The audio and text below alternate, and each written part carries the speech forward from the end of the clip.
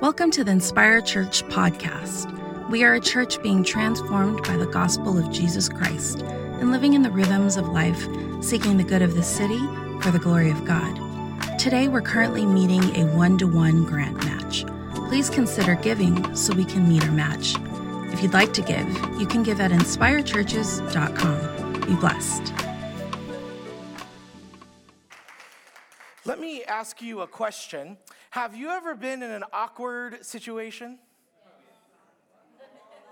Yeah. Let me ask you a follow-up question.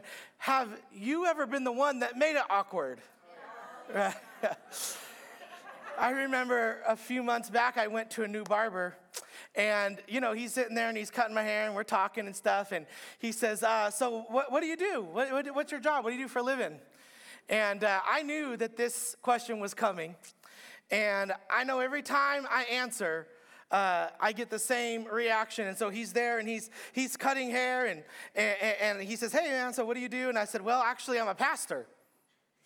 And that very sentence froze the whole entire barbershop. I mean, it got so quiet. Every razor got turned off. The television froze, And it became very awkward. And but actually, as we continued to talk and hang out, he found out that we actually are becoming friends, which is great. Awkward. Well, the reason I brought that up is because yet again, we are about to encounter in just a few minutes here a very awkward situation. Because I get the joy this morning to talk about money. Money. Now, listen, you don't want me to talk about money, and I don't want to talk about money, right? So what that means is this Sunday is going to be amazing, and you came to the right day, but we have to talk about it because Christ talked about it. And so in this series, we're looking at the book of Luke and seeing what it is that Jesus had to say. And let me just tell you, when you look at Scripture, Jesus had a lot to say about money. I mean, he had a lot to say. In fact, 25% of his teaching were about money. Now, I want you to think about that. Let's just say 1 out of every 4 sermons preached here at Inspire was about money. Just think about that. 1 out of every 4 sermons was about money. That's pretty crazy. Can you imagine? Well, here's what I also want to say. Whenever Jesus taught about money, it was never really about money. Whenever Jesus really taught about money, it was never really about money. And so I will follow suit and let you know today is less about money and more about the inner structures and workings of your heart. And so the title of the message this morning is called The Manager. The Manager. Jesus has always sort of flipped the script on the cultural narratives within our heart. For example, when Jesus says it's more blessed to give than it is to receive. Now, that word there that he used, blessed, is actually the word for happiness. And what Jesus is saying is that you are more happy when you give than when you receive. Now, if we were in a real Pentecostal, excited church, y'all would have said amen. But the reality is that we may say amen in our minds, but we actually don't really agree with that statement, do we? Now, all sorts of social science research has been shown that Jesus is actually right. Surprise, surprise. How's that? Surprise, surprise. All right. Right? And so watch this. Sociologists Hillary Davidson and Christian Smith wrote a book called The Paradox of Generosity. And in this book, this is what they've concluded. It'll be on the screen. It says, people who are radically generous are happier, healthier, live longer, have a stronger sense of purpose, lower levels of depression and anxiety, more interested in personal growth, better long-term relationships, and have a stronger presence of love. They go on in the book to say this: people rightly say that money cannot buy happiness, but money and happiness are still related in a curious way. Happiness can be a result of not spending more money on oneself, but rather giving up money to others. The data examined here shows this not to only simply be a nice idea, but a social scientific fact. So with that in mind, would you turn with me to Luke chapter 16? It'll also be on the screens, of course. Luke chapter 16. And I'm going to read from a version that we don't normally read from this morning.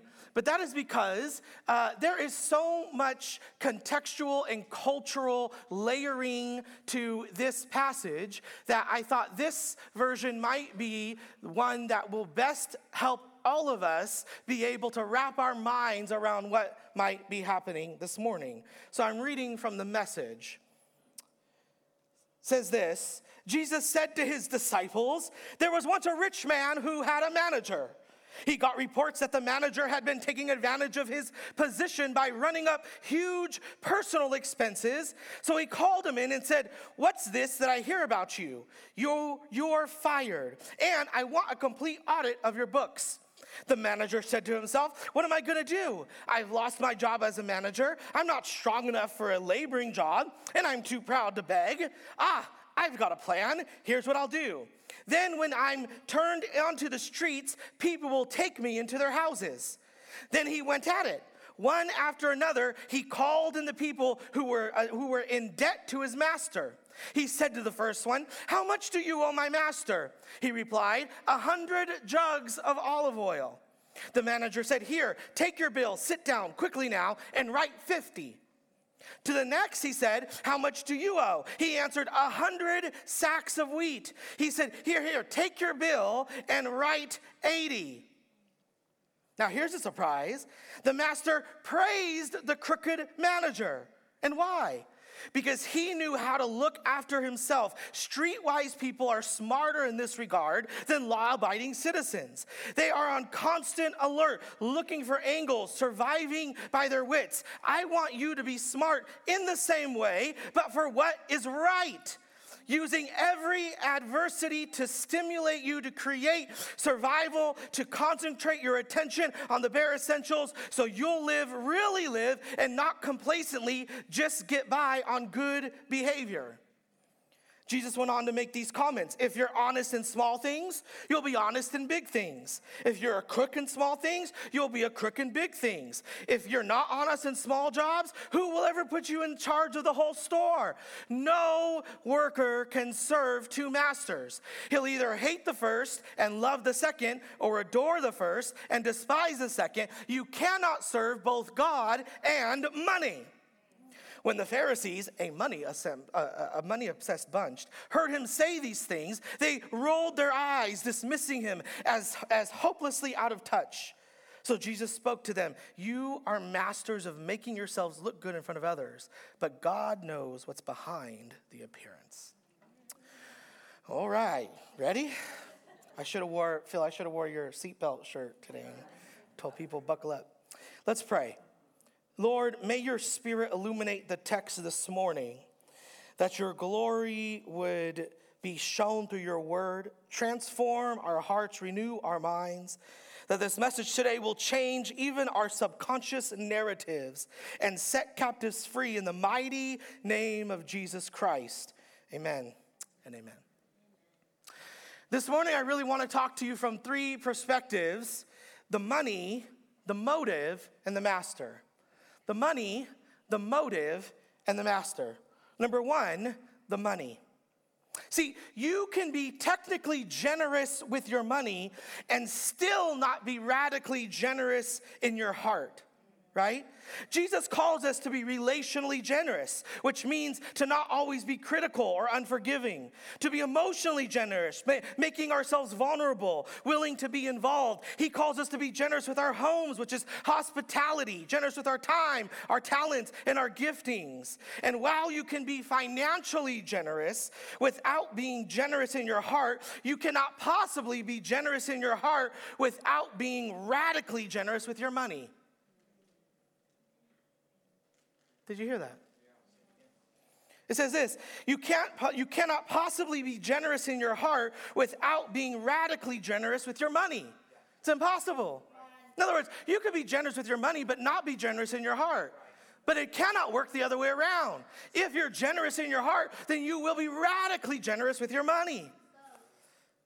Now, I get it. That's a very strong statement to make, especially coming from a preacher, and especially for people who have been really abused and misled, as Pastor Phil said last week, mentioning different pastors and preachers that we see being taken advantage of when it comes to finances. I understand, but the reality is that Jesus calls us to be radically generous in our hearts. In our hearts. And today we're looking at a text that can be a little distracting. And it's distracting in the sense that Jesus comes up with this parable and he looks at this crooked manager and then he tells his disciples, now be like him. Right? Little confusing, isn't it? See, we don't know as much as we ought to know about the commerce and business dealings at that time. And there are some things about this parable that may not make a lot of sense. But basically what happened is there was this really wealthy man and he hired someone to manage his finances. It was basically a combination of like a COO and a CFO, right? And this manager would take this, this wealthy man's estate and earnings and so forth, and he would run it. Right? He would invest certain monies, and he had the power to do that. And those investments were law. And so what the manager did was binding. So this was a manager. Another word is a steward. But he's obviously not stewarding or managing his own money, things that belong to him, rather resources that belong to someone else. Right. Now, before I get too far in the deep end of this message, let me just say this, because it'd be amiss if I didn't. Point out that in many ways, this manager is us. In many ways, this manager is us. And what you need to know is that everything you have is not yours. Now, I won't spend a lot of time on this because Pastor Phil last week already expounded on this fact, but let me just remind you that not everything you have is yours. In fact, nothing you have is yours. I'll say that again, nothing you have is yours. Nothing. Not one thing, not one iota, not one penny, not one piece of paper. Nothing is yours. The lungs that you breathe is not your oxygen. The cell structure that you are made of, do you understand? Yeah. It's not yours. It all belongs to God, all of it. Every sunset, every wind, everything, all of it belongs to God. None of it is yours, you see.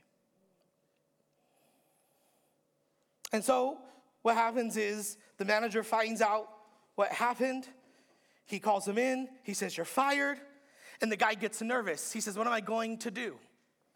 How am I going to get another job? He says, I can't beg. I can't go into some sort of manual labor. That's not me. I'm a desk type of person. And so he says, I know what I'm going to do. And he begins to call in the people that owed his master, and he begins to cancel out portions of their debt. Now, the reason why he's able to do that is because it was okay for a manager, for a tax collector to add large amounts of interest to whatever it is that is on top of, the fee. And so, same thing with Matthew, the tax collector, Zacchaeus, who was actually an arch tax collector. What they would do is, as long as they were getting the taxes that Rome needed, then Rome didn't care how much more they charged, and they would charge a lot. And the same thing in this parable.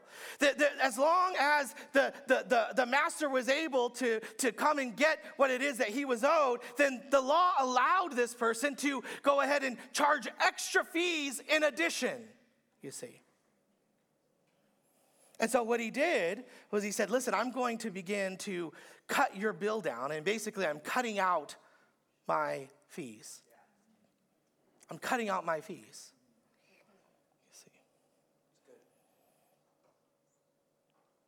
The manager is in a dire situation. And one has to wonder, how did it get to this? How did it get to this? And really the answer comes down to probably a couple things, but one is greed. Greed. See, in Tim Keller's book, Counterfeit Gods, he points out that greed is something subtle, that it hides from its victims. In fact, I'm just going to read a portion. It says this, that greed is something that is hidden from you. It will deceive you. It will fool you. Greed and materialism, by its nature, hides itself from you. For example, Tim Keller says, look, Jesus doesn't say, watch out, be careful not to slide into adultery. And the answer is this, because anyone who's committing adultery knows they're committing it. They don't just roll over one day and say, oh, who are you, right?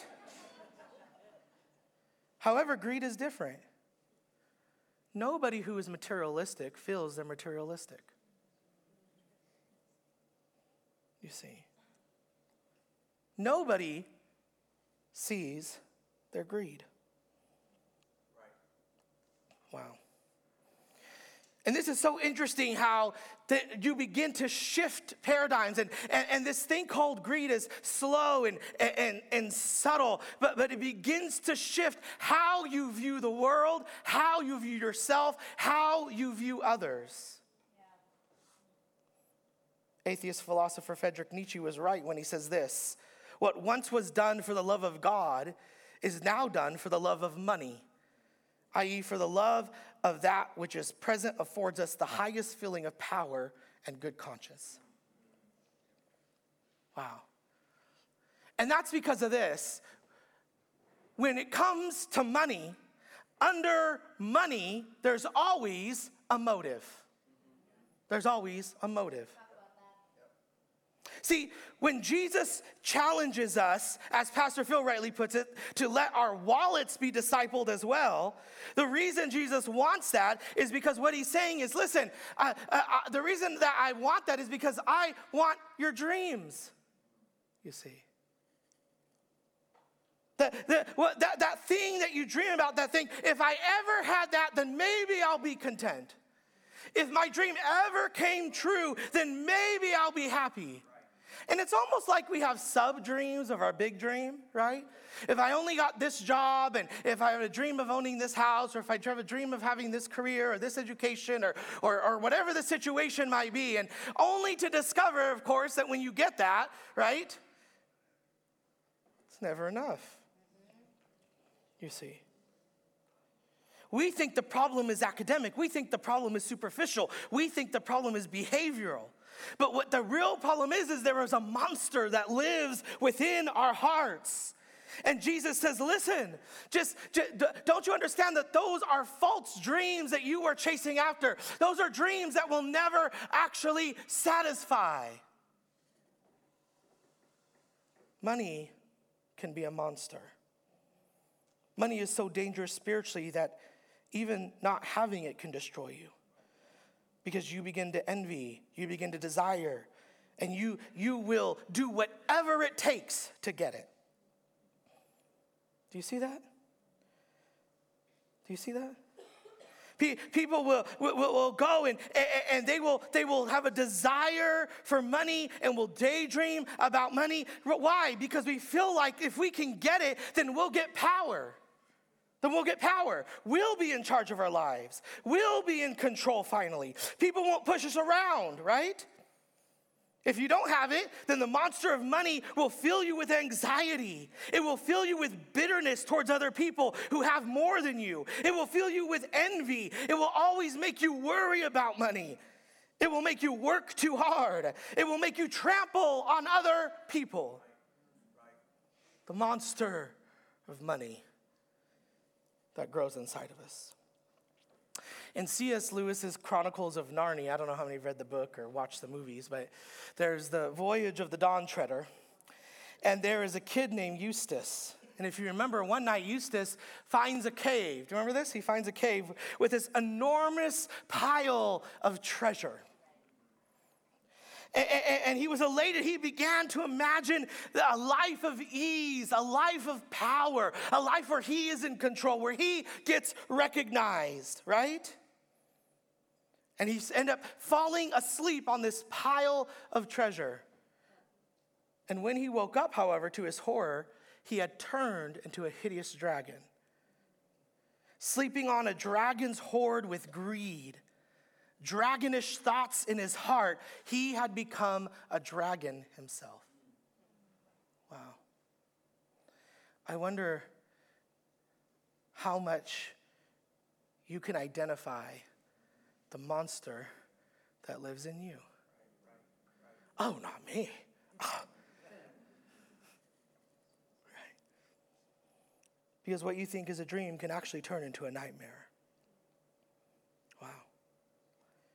Isn't it interesting how we just think with just a little bit more in the paycheck, a little more cushions in your savings or retirement, right?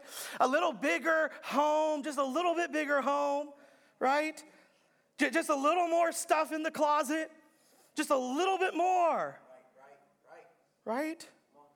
And the old saying, the more you get, the more you want, is truth, and it cuts across the human condition.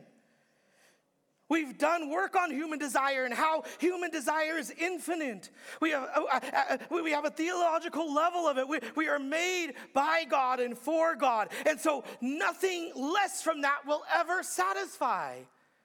Do you ever wonder why you're not satisfied? Look at humanity and why. Why is it that humanity is never satisfied? Because we were made for God. We were made from God and for God, by God. For God. And anything less than that will never satisfy. You see? It's true. None of it can bear up under the weight and the pressure of human desire. So as a result, many of us live in this chronic sense of dissatisfaction, right? And this is especially true when it comes to wealth and possessions. Any Disney fans in the house? Any Disney fans? Can you okay, 2 of you. Wow. Now listen, I follow some of y'all on social media, and I know there's more than 2 of you. You know what I'm saying? Like you have your regular tree, and then you have like your Disney tree. You know what I'm saying, for Christmas? Like you have your regular Christmas tree, and then you have like your Disney tree with all the ornament. Like you are Disneyed out, right? Well, Walt is famous for saying that Disneyland will never be completed. It will continue to grow as long as there is imagination left in the world. Why? Why did he say that? Because he knew that the park would always have to be evolving, always have to be changing, because we will never be satisfied. Eventually, that would get old. And so there'd have to be some changes. There'd have to be some details. Maybe a whole structural change, maybe a whole new section of the park, or maybe just small tweaks, maybe just little updates, right? The reason they purchased so much land in the beginning is because he knew about the human condition, that we will always want more. See? But Walt Disney isn't the only person that knows about this. Tech companies, of course, know about this, right? Google, Facebook, Instagram, TikTok, they all know this too. If you've watched that Netflix documentary, Social Dilemma, right? Where they explain that the reasons why these platforms are free to us is because advertisers will pay to get their product to grab your attention, right? And they grab all the data, you know what I'm saying? To understand what makes you tick, what desires you have, what interests you have, so they can figure out the best way to get you to want to buy their product, their brand, their lifestyle. And so then we come up with terms like TikTok made me buy it, right? And you know that shit, right? Have you ever you'll say something random, you know what I'm talking about? You'll be like neon green, purple spotted Tyrannosaurus Rex. And then next thing you know, you're scrolling through and here's a neon green, purple spotted Tyrannosaurus Rex for sale. Right? And you're like, they're listening. Yeah, they are. They are. J.D. Rockefeller was once being interviewed by a journalist. For those of you who don't know, he was an oil tycoon. And he was asked this, how much money is enough? And his answer was this, just a little bit more. See, no matter how much money you make or things that you acquire, success you go after, you will always just want a little bit more. I wonder when this manager began to charge and began to say, well, I'll just get just a little bit more. Just a little bit more. Wow. Isn't that crazy?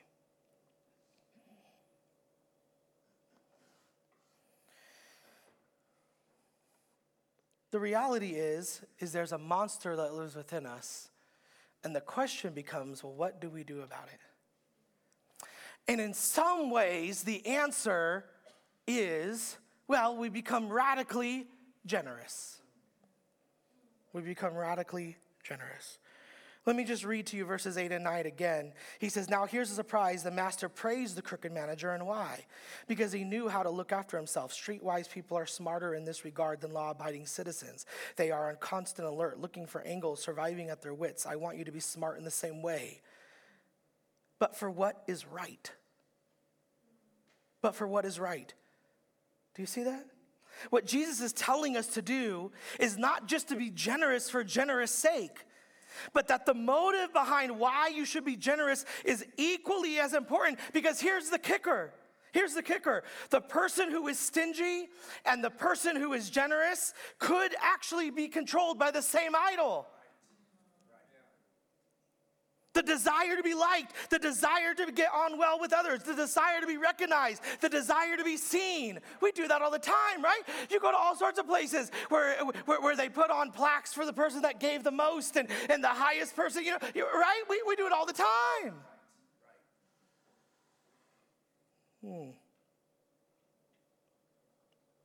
This is why the manager was doing it. But Jesus says, look, if this guy who doesn't even know me, right? If this guy who is not a follower of Christ can be generous for all the wrong reasons, how much more should you be for all the right reasons?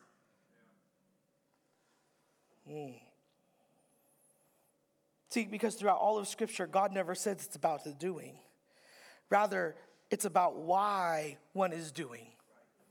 And yet God still calls us to do. Throughout all of Scripture, it's never really about the doing, it's about the why of the doing. But yet he still calls us to do, doesn't he? To practice what we preach.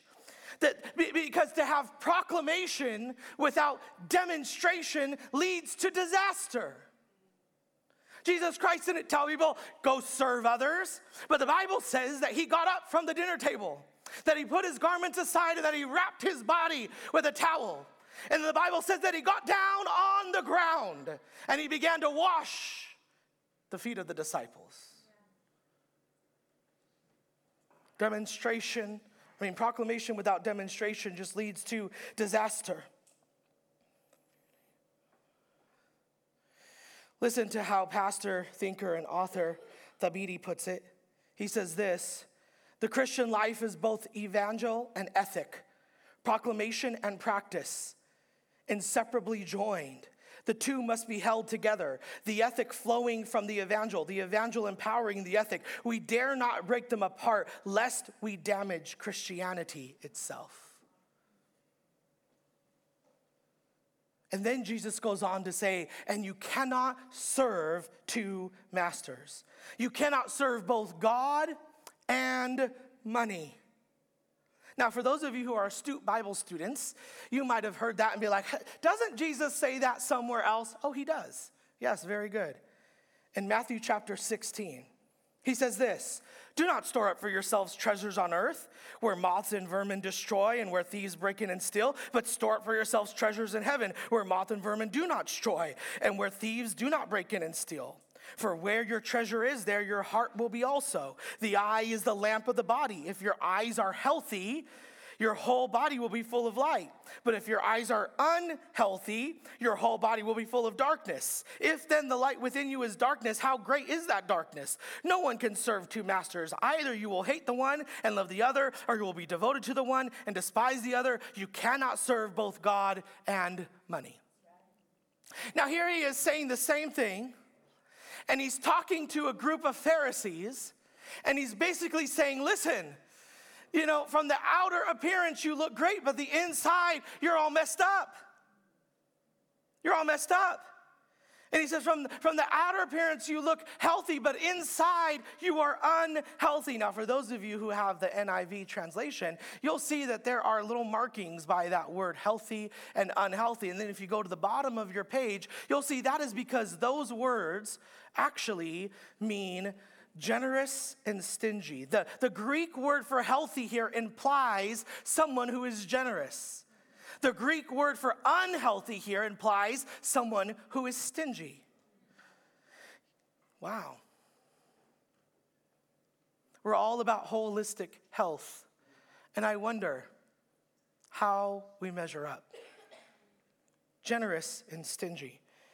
John Mark Comer puts it that Jesus here is talking about two different ways of looking at the world. You can either look through the world as a place of plenty or look through the world as a place of scarcity. And if you look at the world through the place of plenty, then you are actually living a healthy lifestyle, healthy inside and out. But if you look at the world as a place of scarcity, then you actually are living an unhealthy lifestyle.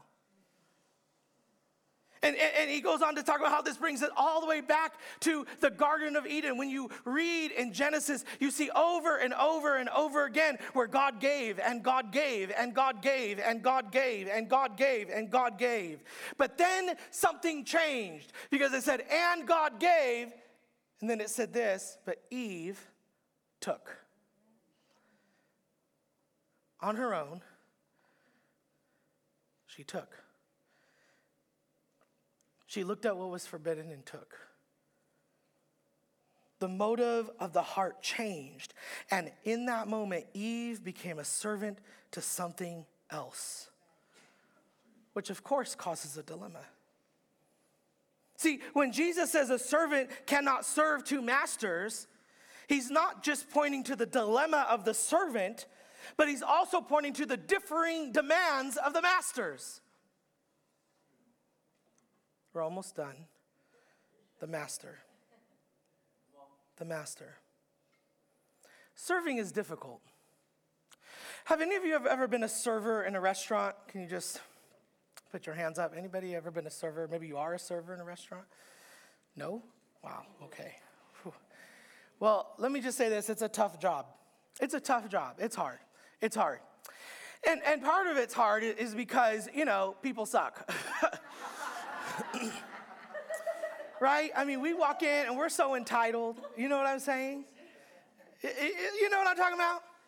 We want the best seat and the best part of the restaurant. We want our order. We want it now, and so on and so forth. And it's one of those things where either they bring out the food too fast or they bring it out too slow, right? Either they bring it out too fast because we wanted to linger and we wanted to hang out, or they bring it out too slow. We're hungry. What's going on? And so a little while back, I was at Texas Roadhouse. Ever been to Texas Roadhouse? Okay, we got a lot of there. No servers, but we got a lot of eaters. Praise God. Hey. Okay. And so Texas Roadhouse, right? So we're sitting there, and as they guide you to your chair, what is it that they normally grab on the way to your seat? The bread, right? They grab that bread. Well, let me just tell you something. So I'm sitting there, and here's the seat, and we all sit down, and she puts the bread on, and then she says, she goes, and I bought another basket of bread because I know you would have asked for it.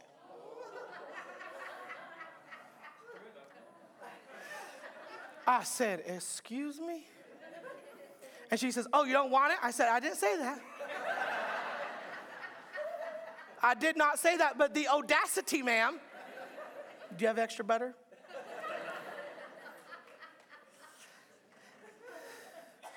I thought about getting some and just having it up here as like a little illustration, like eating before. Praise Jesus. It's hard to serve. And I understand that the concept of being a servant is offensive. But as the saying goes, the question is not, are you a servant, but rather, who are you serving? Because you're serving somebody. You're serving something. Oh, don't be fooled. Come on, don't be that naive. Let's not be that ignorant. You're serving something. You're serving somebody. You may not want to admit it. You may be too proud. You may be like, I don't think so. I ain't served nobody. I'm my own person. No, you are. The question is, what or who are you serving? Now, as many of you know, I am a big Lord of the Rings fan, not just of the book, but of the movies.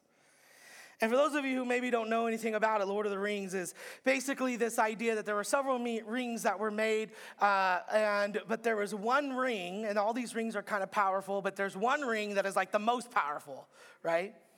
And basically it says one ring to rule them all, one ring to find them, one ring to bring them all, and in the darkness bind them. So there's this one ring that is all powerful. And in the movie, there's this creature named Gollum. He wasn't always a creature, but he eventually became a creature because he stumbled upon the ring, this little ring.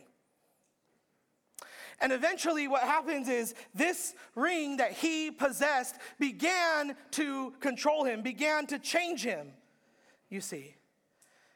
And eventually another person comes along who you see on the screen named Frodo. He finds the ring. He actually is given the ring. And eventually, as he is in possession of the ring, he soon figures out that the ring possesses him. See, over time, because of circumstances and situations, your possessions end up possessing you. You become more self-centered. It becomes about our world and nobody else.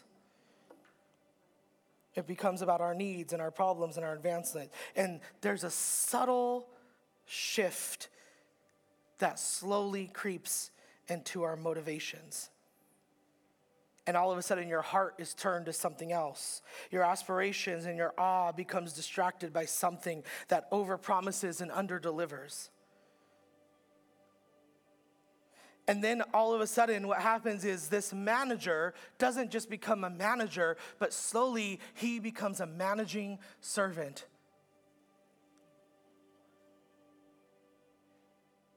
Working for something that he can't control. See, work becomes draining. Raising kids goes from feeling like a blessing to a curse. Friendships become superficial because the reality is that you cannot serve two masters. What once was a joy and excited you to get up on a Monday morning to go to your new job, now you dread because you cannot serve two masters. Do you see? And the only way to break free is to redefine what your treasure is. If Jesus is your means to get to heaven, then let me just say this: you won't get Jesus and you won't get heaven. If Jesus is your means to get to heaven, you'll get neither. But if heaven is your means to get to Jesus, you'll get both. In other words, you have to redefine what your treasure is. Is it Christ? Or for those of you who are Christian here this morning, is Christ just a means so you can be happy? And happiness is your real treasure. Is Christ just a means so that way you can feel secure? Meaning security is your real treasure. Is Christ just a means so that way you can feel accepted? So acceptance is your real treasure. Which means, listen, if security or acceptance or happiness is your real treasure, then you'll trade whatever means necessary in order to get it. And pretty soon, what you discover is just over and over again unhappiness, dissatisfaction, silent frustration, and burnout, and you know you do.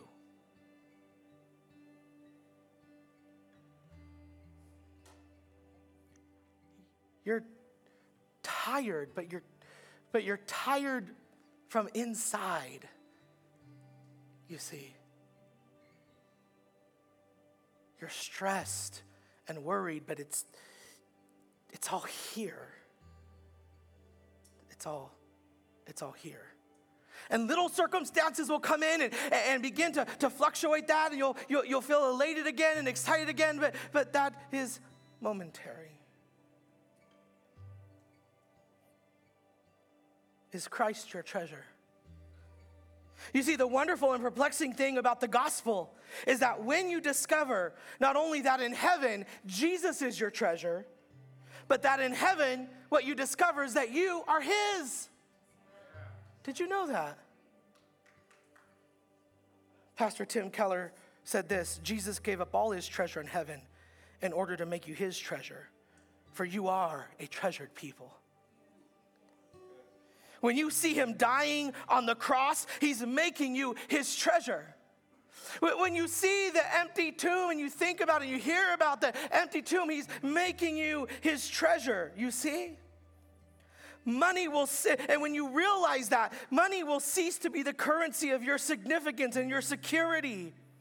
And you will want to bless others with what you'll have. I mean, you'll just give it away. Because to the degree that you grasp the gospel, money, the monster of money, will have no dominion over you. Think about his costly grace until it radically changes you, you see. Until it radically changes you. And here's why. Because every time you grasp the reality that Christ first made you his treasure, you cannot help but make him yours. I'll say that again. Every time you grasp the reality that Christ first made you his treasure, you cannot help but make him yours, you see. As John Newton once put it, since I have known the Savior's name and what for me he bore, no more I toil for empty fame. I thirst for gold no more. Placed by his hand in this retreat, I make his love my theme, and see that all the world calls great is but a waking dream. We have some next steps that we are ending each of these messages with. And the first one is simply this. Can you ask yourself, what does it look like to be more generous? What does it look like to be more generous? Maybe you're currently not generous at all. Maybe you're currently not giving at all. Would you consider giving? Or maybe you are currently giving, but would you consider asking yourself, well, what does it look like to give sacrificially? I didn't ask who wants to give the greatest amount. Because after all, we might print out a list and see who gave the greatest amount in any organization. But that doesn't mean that gift was sacrificial. That could have been a drop in the bucket. But then you look to somebody who maybe that number isn't as high, but man, was that a sacrifice. I wonder, who do you think is following Christ?